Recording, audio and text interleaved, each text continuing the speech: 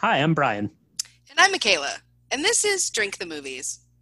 a podcast where each week we try to recreate a classic movie drink and discuss the movie that inspired it. Thanks for joining us. Now let's drink the movies.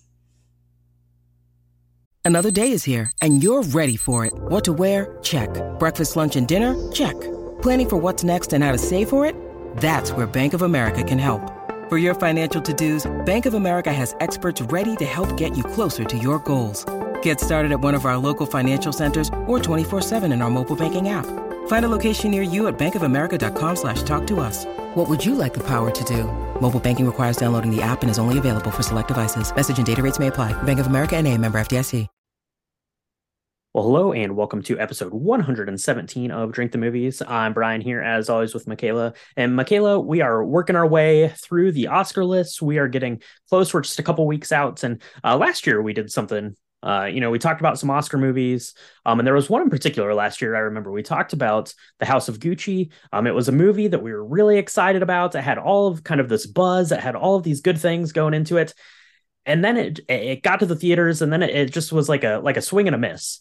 And I feel like this year maybe there's another movie like that, because this one that we're talking about this week had all the makings of something that was great, but then it came out and was kind of a dud. But you and I were super excited to talk about that one, this week's film, Empire of Light.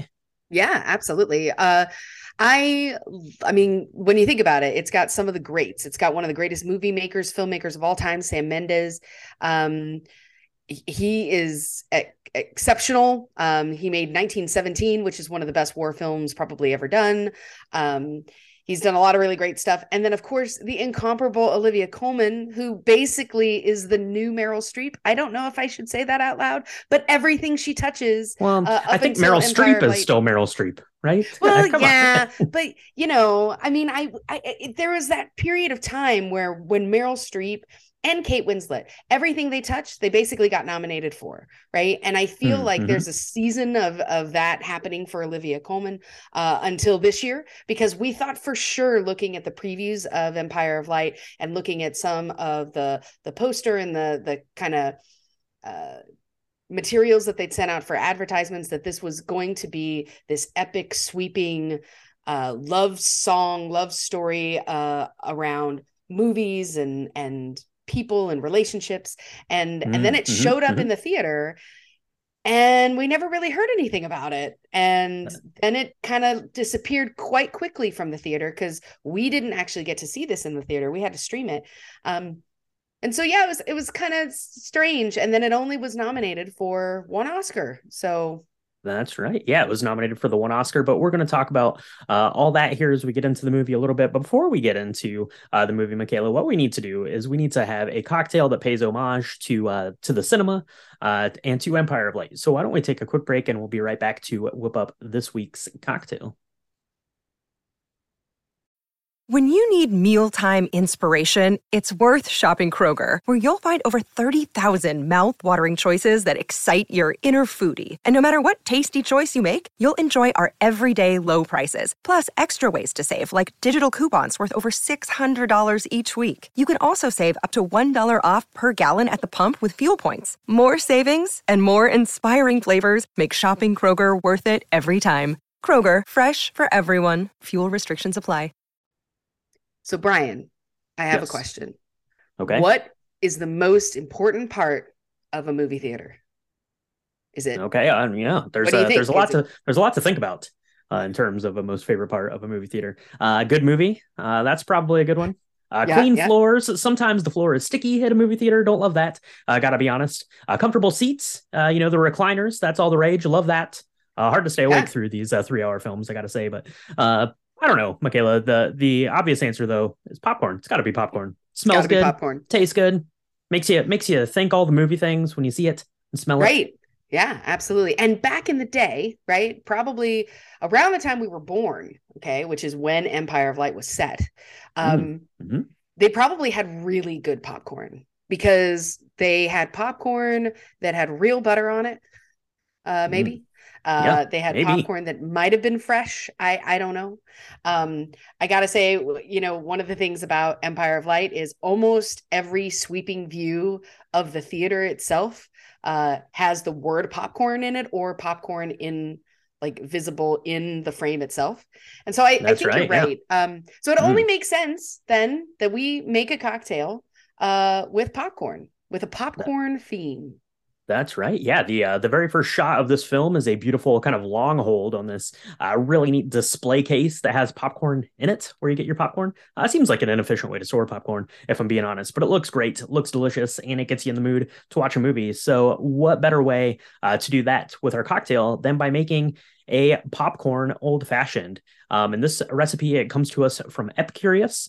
And it is a rum-based old-fashioned, but it's going to have a bit of a popcorn twist, Michaela. So check this out. So what you're going to want to do is you're going to want to take, according to Epicurious, you need to take a whole bottle of rum. I didn't write down the kind of rum that they wanted you to put in there. It was like an aged rum. So what Epicurious wants you to do is they want you to take an entire bottle of aged rum, and they want you to put in an entire bag of kind of like Jiffy Pop, microwavable butter flavored popcorn. And I said to myself, that is too much popcorn flavored rum. So what I'm going to do is I'm going to take 1 cup of aged rum, and I'm going to put that into roughly a third of the bag of popcorn. And you do that, and you let it set overnight. It gets all infused with this popcorny, buttery, corny goodness.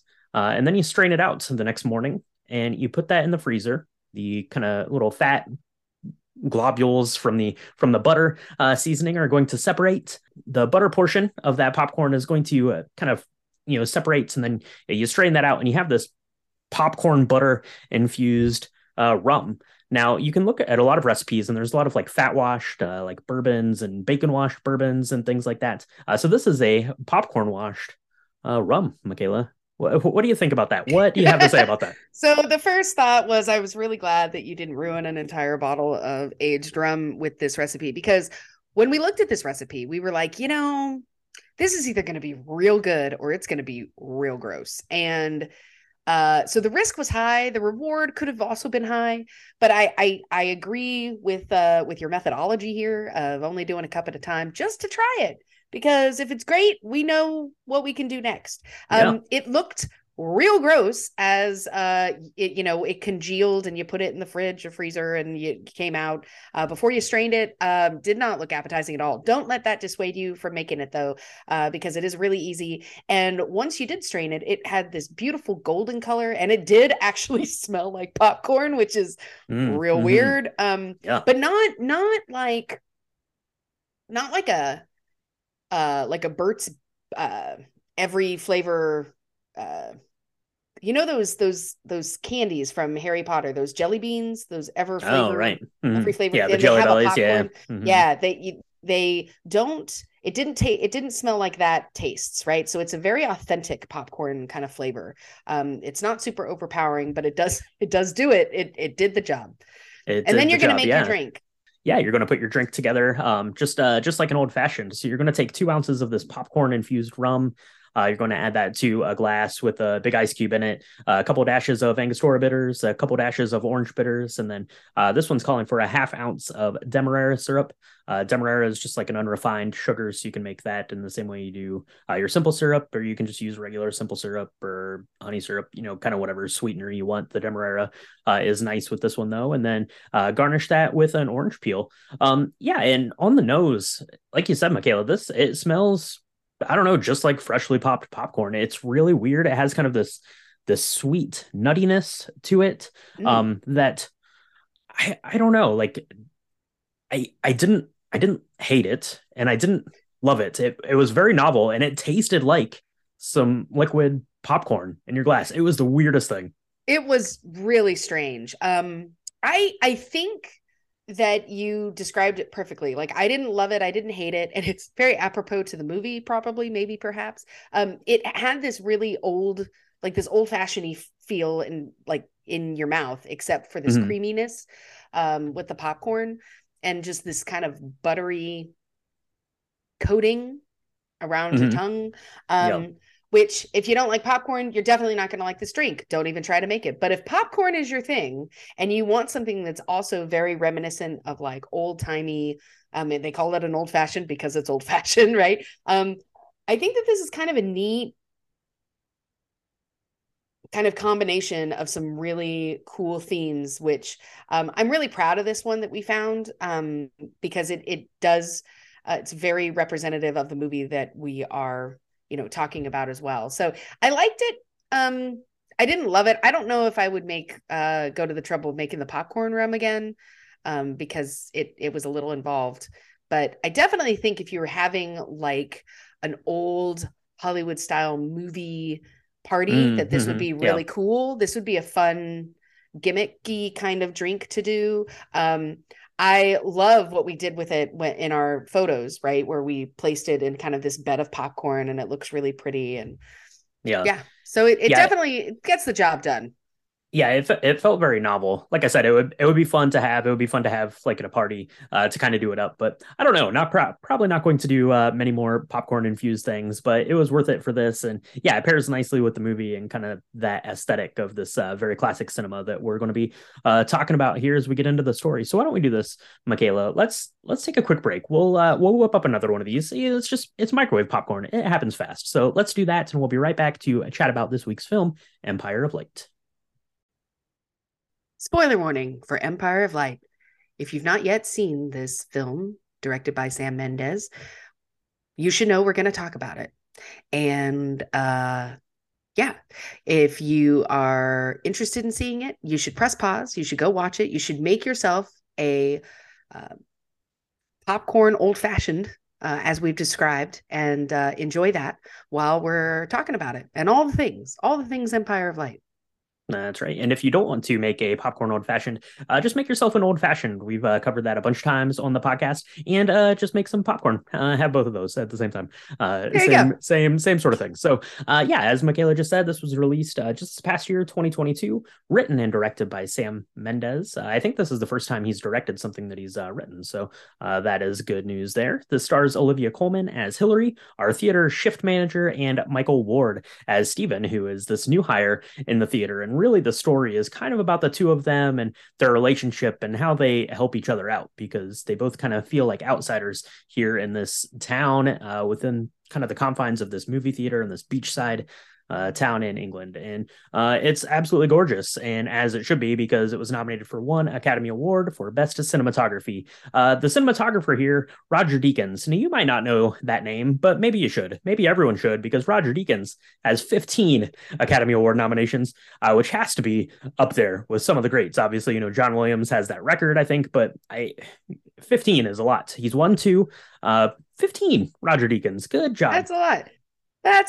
That's a lot of nominations. He's won for 2, but he's done things like The Shawshank Redemption, Fargo, Oh Brother, Where Art Thou, A Beautiful Mind, Skyfall, Sicario, Blade Runner 2049, and of course 1917.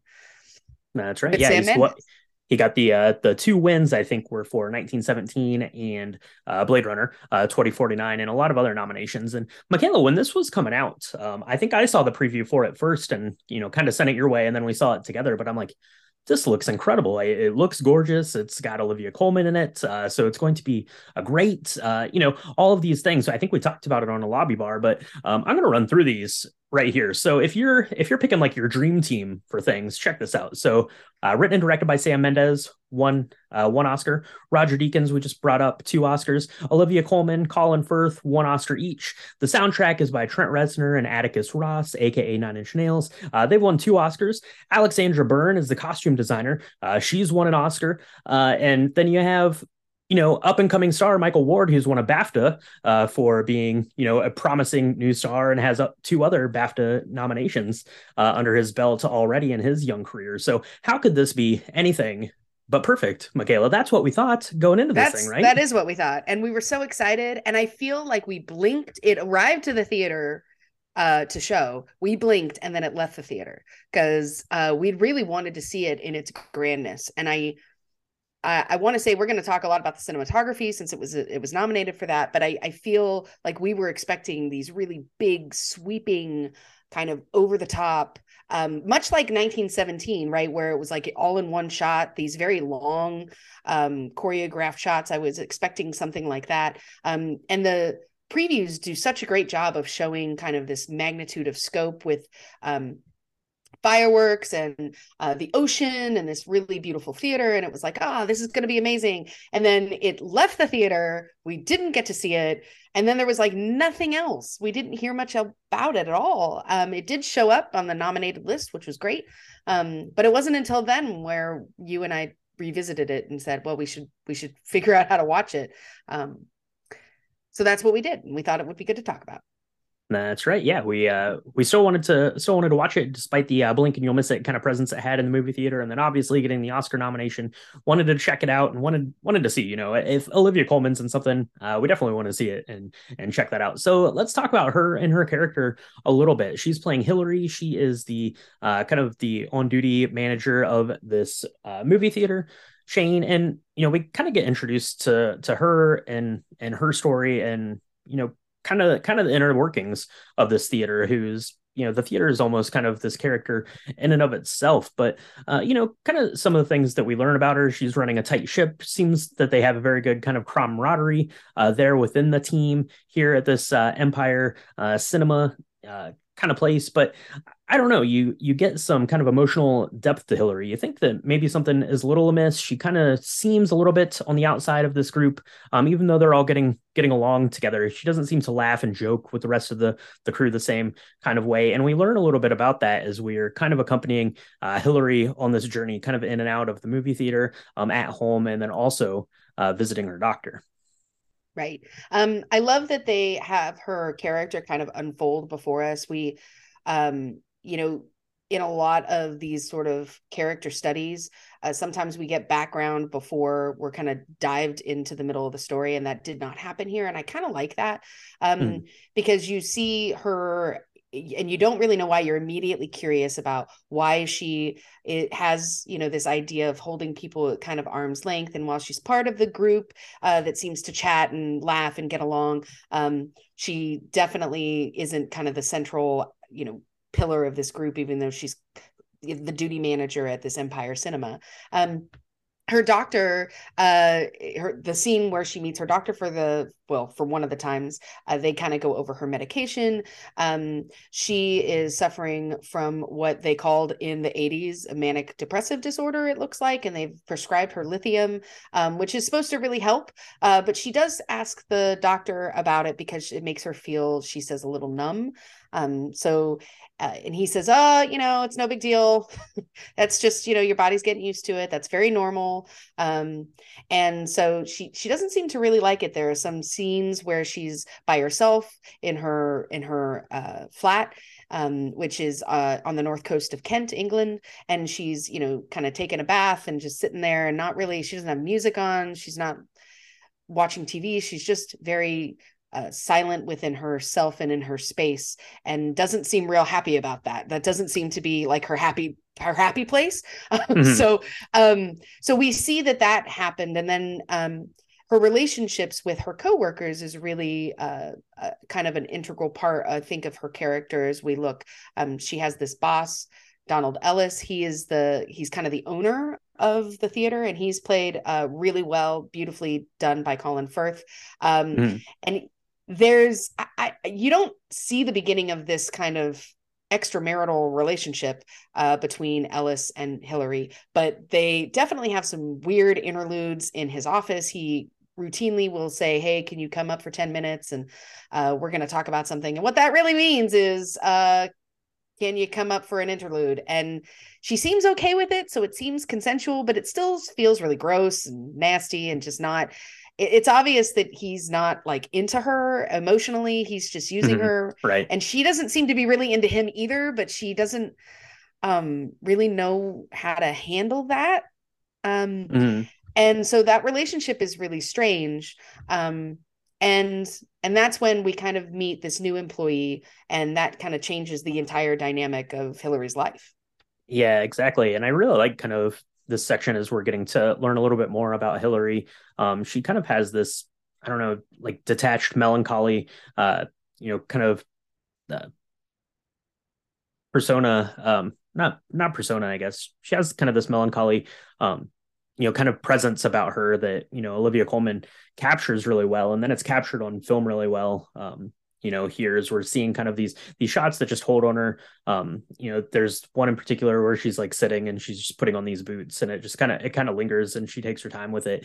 And you just get the feeling that, something is not all right with Hillary. And we're seeing a little bit of that here kind of to get us started. But let's talk about kind of this other aspect that we get here in the first section, and that is the theater itself.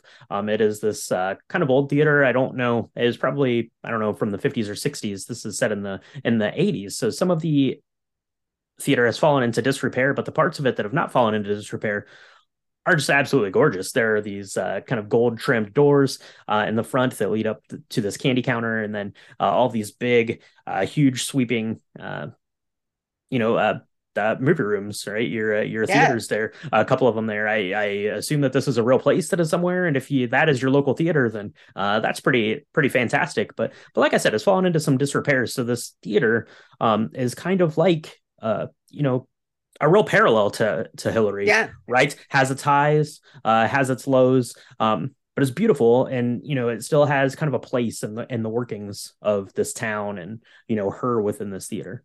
Yeah, I love the scenes, and I know we're going to talk about the cinematography of it, where they show Hillary going in and opening up the theater. So there are there's a lot of popcorn scenes, I will just say, that make my stomach growl. But there are these really beautiful scoping, really the attention to detail is amazing, where she'll even go and turn on the heat and lay out slippers for the owner to come in. She's cleaning the windows and making sure that all of the counters look really beautiful.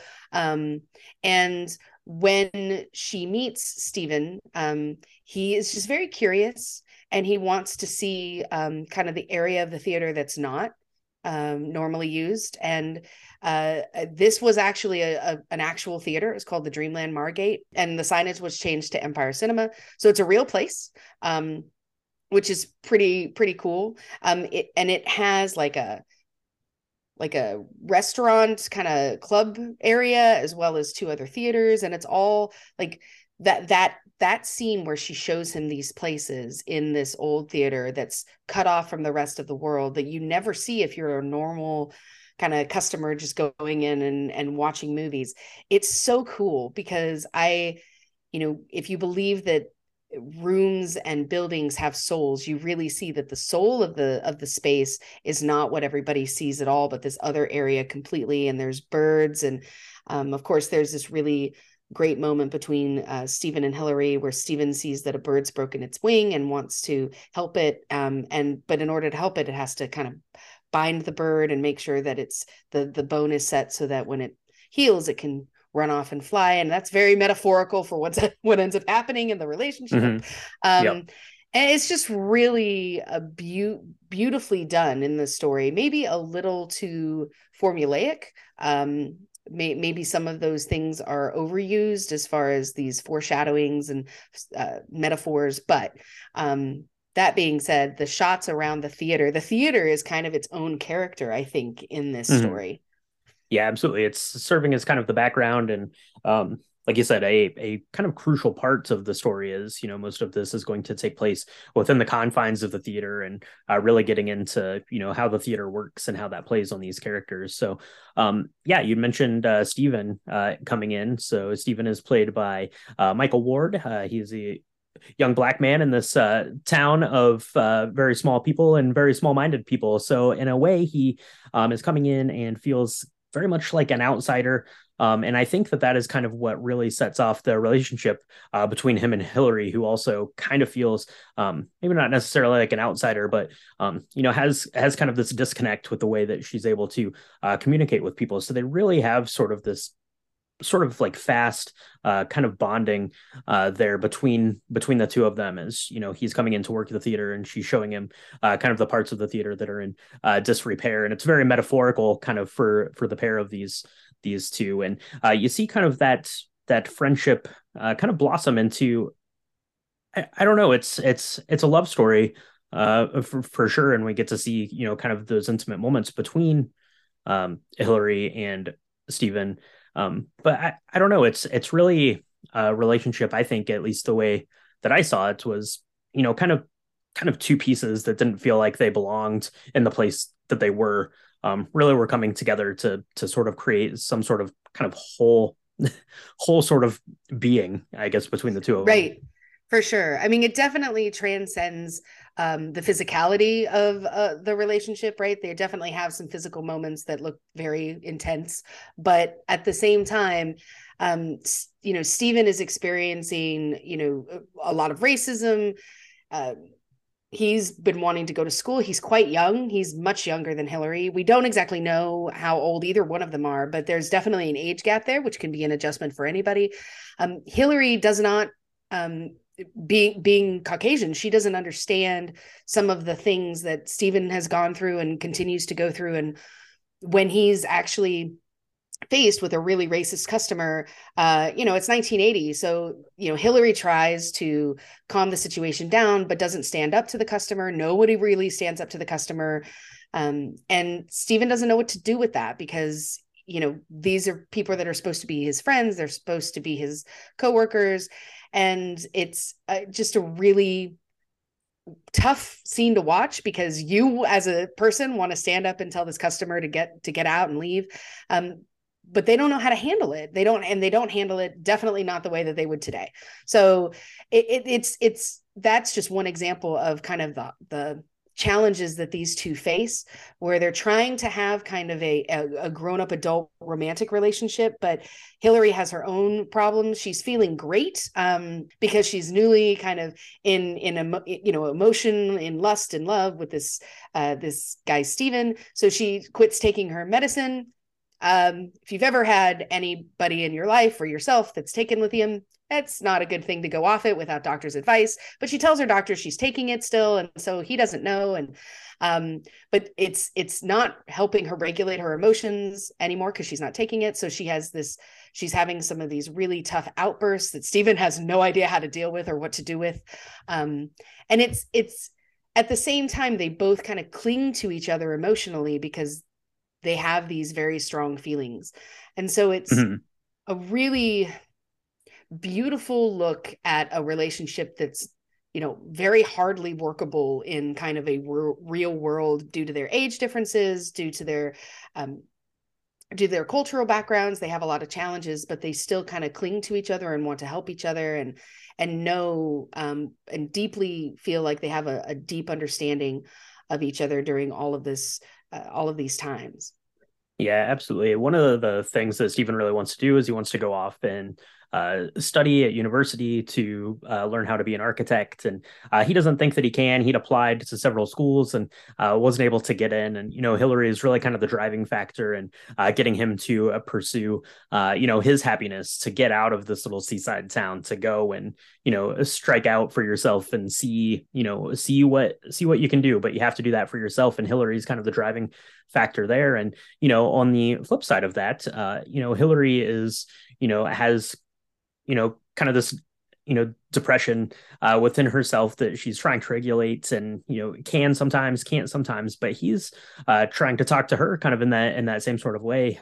They work at this place, this beautiful theater. And Hillary never watches any of the movies. There's a couple scenes where he's asking her, what if she liked this movie that they're showing, and she's talking about how she doesn't ever see any of the movies because that's for the customers, that's not for her. But Steven is really kind of integral and saying, the beauty of these films that we're showing is that you can go and you can be a part of this world and, take yourself out of this world. So in times, if you're not on your medication, you're having these high highs and low lows, you can go sit in the dark for 2 hours and be transported away from, those highs and those lows that you can be a part of something else, which is, kind of a really, really beautiful sentiment. So in a way, they're really important to one another, both from kind of this physical, lustful relationship, like you said, Michaela, but yeah, also as almost kind of these life preservers for each other to help them kind of navigate,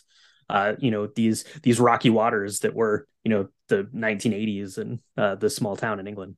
Right. No, totally. I really liked that aspect of it because they were both each other's angel. And I love to use that term, but they both kind of were there when each other really needed it. Stephen had a kind of a previous relationship with a girl that was his age, and it was his first girlfriend, and it didn't work out. But she kind of shows up during this time towards the end of the film, and he still feels attraction to her, and he doesn't really know what to do, because Hillary and Stephen are not. They know that, at least the physicality part of the relationship, like they don't know how they're going to make this romance actually work. And Hillary is very distraught by this. I really love how she tries to cover up her pain. I don't love that she's in pain, but it really resonated with me as a person. When you get your heart broken, she smiles and she's like, "Oh, Stephen, it's fine. Yeah, I don't think it's a good idea that we do this anymore." And then she goes home and she shuts the door and crumbles to the floor in like abject just agony over this. You can really feel like her heart is breaking, and she's not been taking her meds, which had been working, and she is really not well. And so she's not going to work. And of course, Stephen, he cares about her deeply. So he's trying to help her. And it ends up where the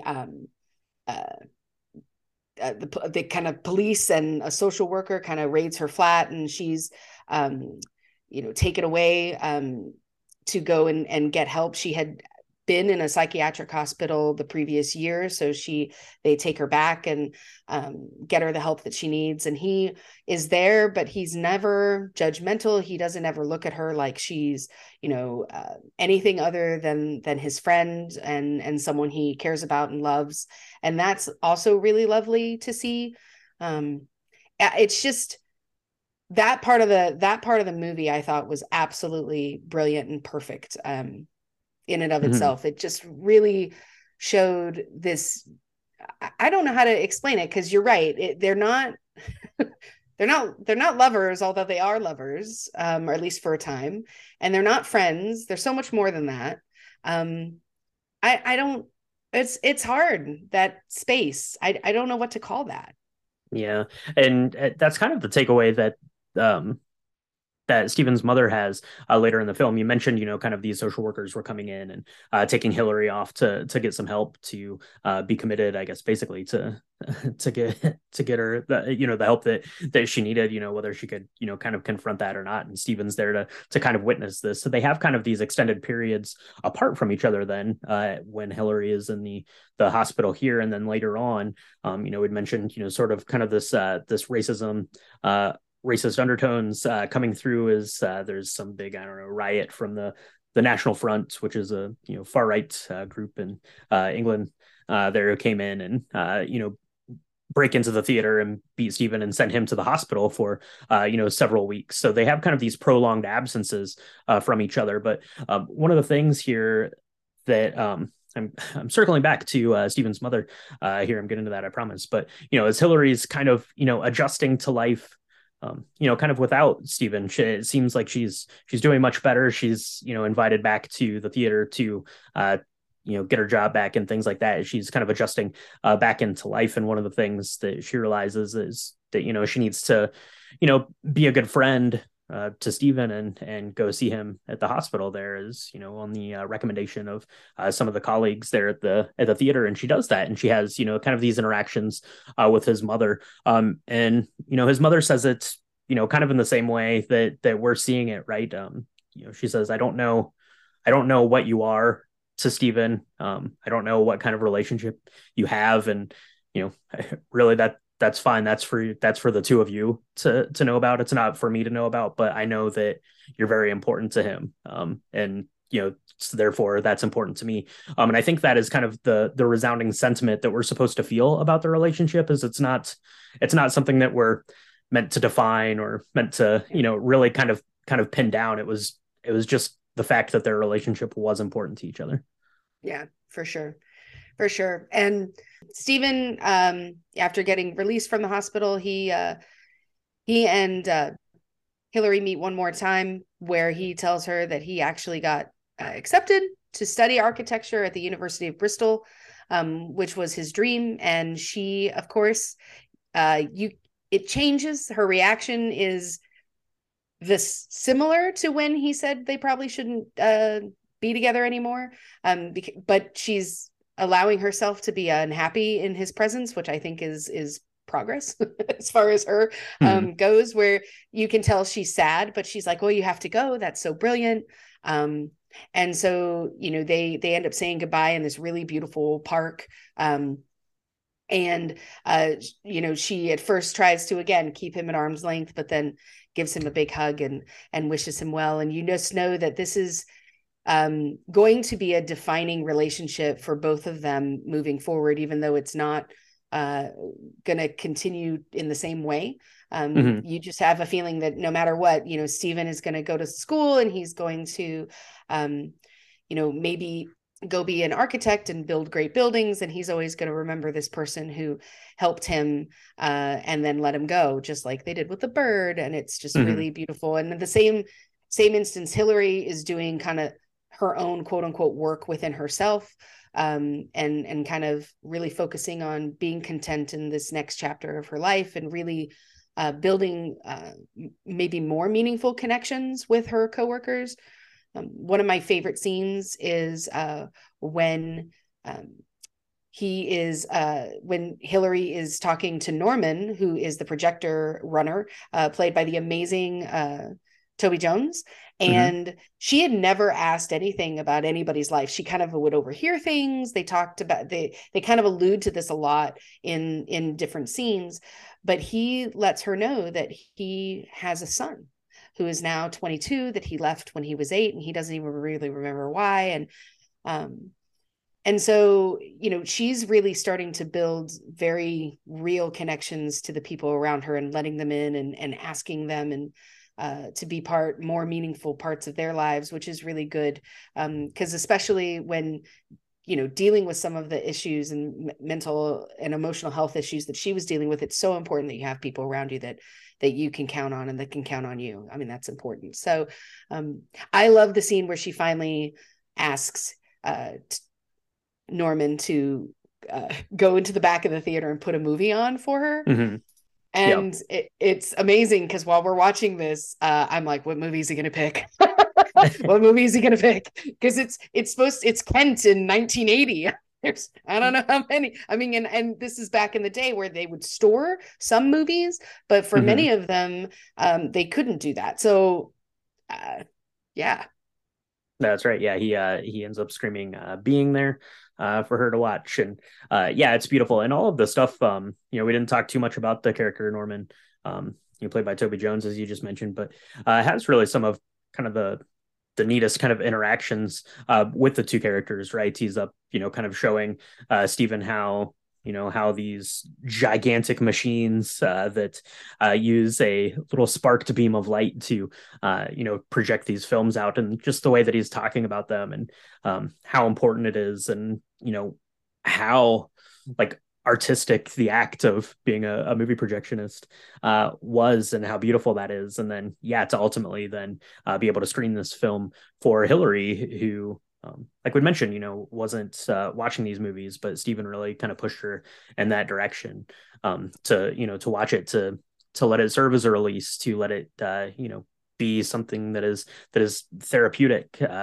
to you. And I think that is really kind of a beautiful sentiment. And then, yeah, obviously the bird there was a symbolic of their relationship, as they're able to sort of bandage one another up, so to speak, until they're both healed enough to go back out into the world and be on their way. And that's pretty beautiful little metaphor. And that's kind of where it ends, right? Stephen is off to uni to study to be an architect, to be best architect of all time, no doubt. And Hillary is there, left at the Empire Cinema to live her life, to hopefully sprout out now, and have more friendships, and make the most of her life there. And that is Empire of Light. More or less, we didn't. This was a tricky one, I think, to talk about, Michaela, because it's really just kind of the sentiment look at a relationship. There's not big, story beats necessarily. They're all kind of, just emblematic of the relationship that they're sprouting. And it's really a lot of these little kind of beautiful, intimate moments and tumultuous moments and things like that. But it is really kind of compelling story for me, and I liked it quite a bit, I have to say. I understand kind of the the in and out of the theater with it. But what did you think? We were very excited about this movie and watching it. We wanted to cover it here for the podcast. But what were your kind of initial impressions, I guess, after you turned this one off, after the movie projector went blank? What did you think? I was surprised because I was expecting, I'm not sure what I was expecting. I try to go into these with very little knowledge of the plot other than what's presented on like a preview. The more I think about it, the more I like it, though. I will say I don't know enough about the history of what was going on from a socioeconomic, racial, cultural perspective in that period of time in England. So it definitely spurned me wanting to educate myself on what that was like. I think it was beautiful. And I'm so glad that it did get the nod for the cinematography because the shots are gorgeous. And I think that there were times where there wasn't a ton of dialogue, but you didn't need it because the cinematography is so great. And you and I know have talked about, if the cinematography is amazing, the script is helpful, but you don't necessarily need it to at least get an idea of what's happening. I definitely feel like that's the case. I really loved this. I'm a romantic, so I love stories about people that love each other in a very in kind of strange ways, or maybe not forbidden, because that makes the sound illicit, and it wasn't. Right, I think you're right. But I love ideas of people finding this soul binding that perhaps isn't it's romantic. It's more than friends, but it's less than, it's like a soulmate situation. But it's hard to define, and the fact that it's in this gray area and yet you're still rooting for him, like I loved that. I think that they did that so well. I really liked this film. And when it first shut it off, I mean, of course, I was very emotional because I love Olivia Colman's face as she's watching, being there, and then of course the final frames of turning off the projector and shutting the door in the darkness. I mean, it's just absolutely stunning. And it makes us think about why we go to see movies. And, we go to learn things. Perhaps we go to be entertained. We go to be taken out of ourselves.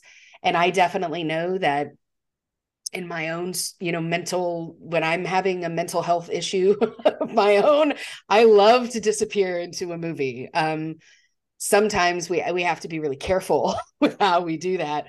But I love that this really was a love letter to the theater, not films, but the theater itself. Right. And all of that, the reasons why people still keep going. I mean, we've been through a pandemic, and I know that there are movie theaters that are still really struggling. But I'm going to believe that people are still going to visit them and want to do that for some of the reasons that are shown in this movie. So, yeah, it's kind of strange. I mean, just looking at the films that came out this year, there were, kind of both of those themes, right? So you have something like the Fabelmans, which is, by all accounts, kind of this cathartic look from Steven Spielberg about what, making movies means to him. This feels very much to me like kind of a cathartic look in Sam Mendes of what watching movies means to him. And I think that is pretty special. And, we talked about the cinematography, this, Roger Deakins, the cinematographer, this, it looks unbelievable. Kind of that key shot obviously is the New Year's Eve celebration when they're up on the roof and you just have these fireworks going out, from the top of this building. But, it's a lot of, just simple stuff that's just staggering looking, kind of this abandoned restaurant within this theater, this restaurant and ballroom kind of thing. And it's just this wide angle shots of all of these empty, kind of broken down seats that they're having, some of these more intimate moments. And just, it looks absolutely incredible. And then, the acting is fantastic. Of course, right? Olivia Colman, fantastic. Michael Ward is fantastic. Toby Jones is unbelievable.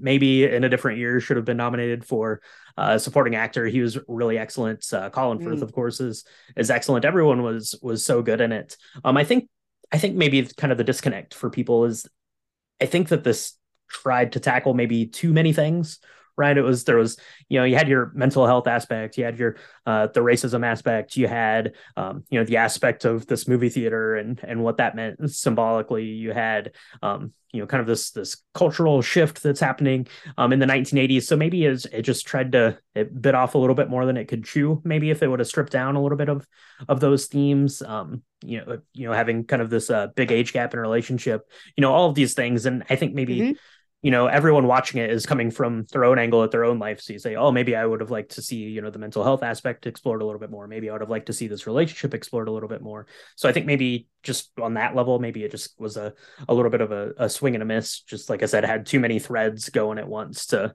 tie up tidily. Maybe I don't know, but I really like this too. I thought that it was good, and it's definitely kind of grown on me, similar to you, Michaela, in the way that I feel about it after having seen it and sat with it for a little bit. Yeah I think you're probably right. I mean, it wasn't as varied and scattered as some of the other films that we've seen in the last couple of years that we thought would end up being amazing and kind of weren't right or weren't as well didn't get tons of accolades that we thought for sure were going to happen, those surprises. I think maybe you're right about that because it touches on all those things a little bit, and kind of like life. Your life isn't necessarily one or two big things. It's a bunch of things that kind of make a fabric of it, but it is hard for us as viewers to pay attention to all of that and care about all of that. And so there are a couple things where you don't quite know where that's certain scenes or the decisions around, leaving certain scenes in versus taking scenes out. That's always really tough. I think when I could never be a director because I would want every single one of those fabrics or pieces of fabric that are woven together to be full on stories. And you just can't do that unless you have these 4-hour films, which we've said we don't need to be doing that anymore, people. Okay. All right. Right. Like no more 4-hour films for the love of everything. But so I think maybe that's a really good critique about what it does. I mean, they're looking at some of the critiques of people who do this for a living. They say that this is not a great film, but Olivia Colman's amazing. I think it is a great film. I think it depends. It's very subjective, but it really also depends on what you're going to get out of it. And I think if you focus on the relationship aspect, you're not going to be disappointed. If what you're looking for is any of those other things you mentioned, you might be left wanting more. Yeah. So yeah, absolutely. Couldn't agree more. So that is Empire of Light. It was a good watch. It's well worth watching. You can stream that at home now. So give that a watch and let us know what your thoughts are. And if you decide to make a popcorn old fashioned, give that a try and let us know what you think about that too. Send us pictures and feedback and what you thought about the film, all that stuff on our social media. It's at Drink the Movies on Instagram, Twitter, and Hive, and Facebook.com/Drink the Movies. If you want to see pictures of our popcorn old fashioned, you can do that on the website. It's www.drinkthemovies.com. And that is where our Oscar prize pool is going to be going. So you want to make sure you check out the website and get entered there. Hopefully that will be up by the time you're listening to this. If not, keep your eyes on the social media because we will let you know. We're getting the prize package put together as we speak. And if you want a little bit more Oscar content over on our Patreon, we're doing some mini episodes about all of the Best Picture nominees. That is patreon.com/Drink the Movies. It's a great way to support the podcast and get some bonus content over there, and follow along with us on Discord. We're chatting all this stuff all the time. And Michaela, we had some popcorn, which is delicious. Popcorn might be the best thing in the whole world, but the second best thing is leaving a 5-star review for your favorite podcast. Where can people get subscribed and do that? If you want to do that, you can do that on Apple Podcasts, Spotify, Stitcher, Good Pods, anywhere where Anchor podcasts are distributed. We would really love it if you subscribed, if you're liking what you're hearing. You can leave us a 5-star review. That would be really awesome because the more people we get to in on this love for cocktails and movies alike, the better, right? Share the love with all the people. So there you go. Absolutely, absolutely. So, Michaela, we just finished Empire of Light. It left us with some thinking to do. It might be a little bit too much thinking for the pair of us. So, you know what we're going to do is we're going to go see Ant-Man and the Wasp and the Quantumania. That will leave no thinking. I doubt hardly. So, we're going to do that. That's what you got coming next week. So, we hope you join us. Catch us in the lobby bar. Catch us in the next episode, and we'll see you next time on Drink the movies. The movies. I don't remember any quotes. It's beautiful though. Go watch it.